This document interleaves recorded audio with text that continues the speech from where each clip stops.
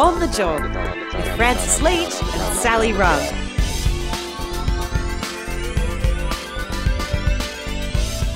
On the Job, the podcast, all about making your working life better. Francis Leach with you, flying solo today because Sally can't be with us, which is a shame because we've got a brilliant episode of the program for you today because we're going in the Wayback Machine with our good friend Dr. Liam Byrne to 1990 in Melbourne, and a very special occasion which I was lucky enough to be at. Dr. Liam, welcome back to On the Job. How are you going? G'day, Francis. I'm well. Always good to be here. How are you? I'm really well. I'm really excited about this. So a couple of weeks ago, an email pops into my inbox. It's got your name attached to it. It says Mandela Audio. And I go, what's going on here? And I've had an inkling that this might be that special meeting in 1990. And it turned out that it was. And you've discovered the audio of a really historic moment in Melbourne in 1990 when Madiba, Nelson Mandela, freshly released from Robben Island, visited Australia to say thank you to the Australian Union movement for their support throughout his struggle against apartheid. Tell us what you found and what we're going to hear. Firstly, Francis, I should apologise. Like most historians, I show affection by randomly sending historical materials to people. So it's just a sign of our friendship, I guess. But I was astounded when I found it. It actually comes from the ACTU archives. I wasn't at the meeting, unfortunately. I'm super jealous of the fact that you were, but I hadn't seen this piece of material before. And I stumbled across it, and similar to you, just said the name Nelson Mandela. And I thought, well, I'm going to put aside everything that I'm doing and absolutely listen to this straight away. And it was this incredible meeting that took place as part of Mandela's tour in 1990. He'd been released from prison in February that year. He'd actually undergone surgery and then went on this massive tour. The guy was like incredibly strong sort of person. And so he came and he spoke first up in Sydney at a union organised meeting up there at the front of the Opera House, and then down in Melbourne, the Melbourne Town Hall, to a meeting of thousands of unionists that was organised by the ACTU and the Victorian Trades Hall Council. And just an incredible expression of solidarity with Mandela and then by Mandela during his speech. And I'm not sure about you, when I listened to it, even just the first few seconds of it, when you could just hear the applause for Mandela being there by the gathered unionists, I started to tear up and just get really emotional. It's very, very connected to that sort of memory. Even though I wasn't there, connected to that history of that struggle.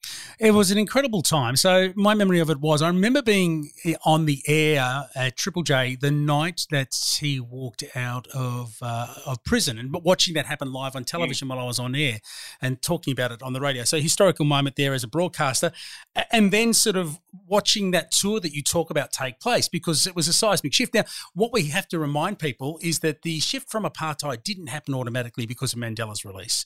There was a lot of hard work to be done in between times. There's a lot of violence that was to flow from that, both within the black community in South Africa and also from white extremists as well. It became a very difficult time after that, but the sense of excitement and hope was palpable when he was released. And it was also that incredible experience because we'd grown up in the shadow of apartheid as an issue that sort of in some way stalked the Cold War as well. And it was a Cold War issue too, because South Africa played its role in that too.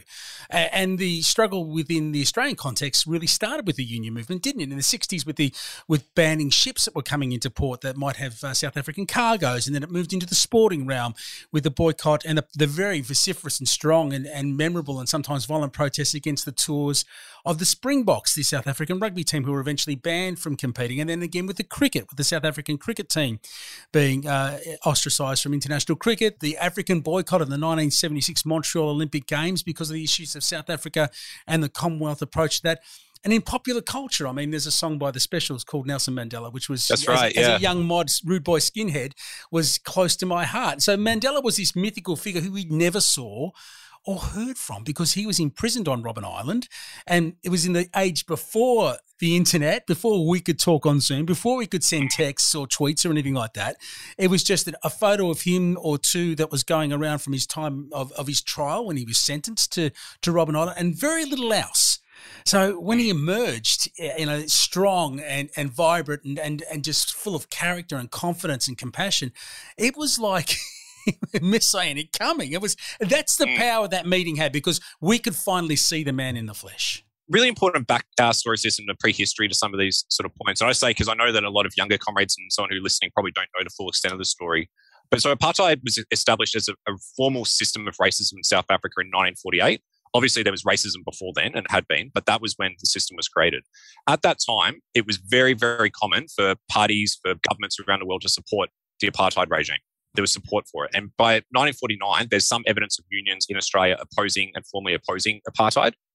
And in the 1950s, of actually taking action. So the trade unions in South Africa called for unions internationally to ban South African goods. And it was the waterside workers and the Seamen's Union in Australia who answered that call. And Mandela refers to that, how in the 1950s, when governments around the world were still supporting the regime, when the civil society organisations were still refusing to condemn apartheid, some Australian unions, particularly those two, the waterside workers and the Seamen's Union, took action.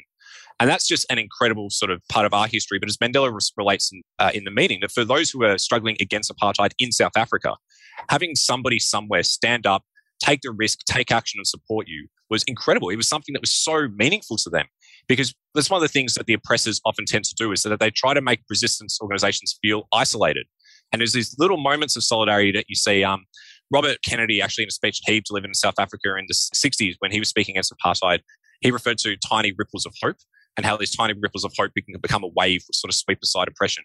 Well, this is one of those tiny ripples of hope that begins to build up into the wave of anti-apartheid activity that came later. But it is really important to remember, at that time, when there was not a mass movement against apartheid across the world, which did develop particularly from the 60s, but mostly in the 70s and 80s, before that happened, it was Australian unions, the waterside workers and the Seamen's Union, so both precursors to the Maritime Union of Australia, I should say, who answered the call. And that's a really important part of history, which is forgotten. Also, I should say the Menzies government at the time, the Conservative government, tried to criminalise that activity, just like many other times when unionists have taken action for progressive change. They've been criminalised, they've been attacked by Conservatives. This is something that's pretty consistent in our history as well.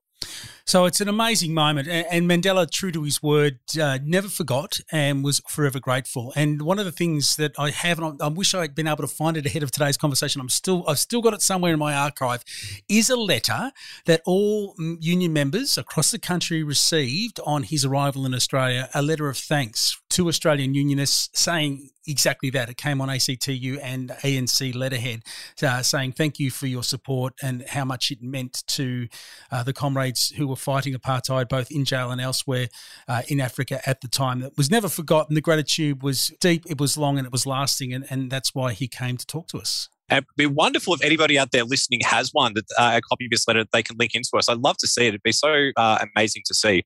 But I mean, even just hearing the meeting, I mean, the emotion is so deep and so raw at the meeting. You hear it in Mandela's speech. You could hear it in the speeches that are delivered. So, other speakers from the Australian Union movement, you can just hear how moved they are. Just that coming together. That, as you say, that after being physically held apart by Mandela's imprisonment for so long, the ability to actually just be with others, to talk, tell his story, to talk about what's going on.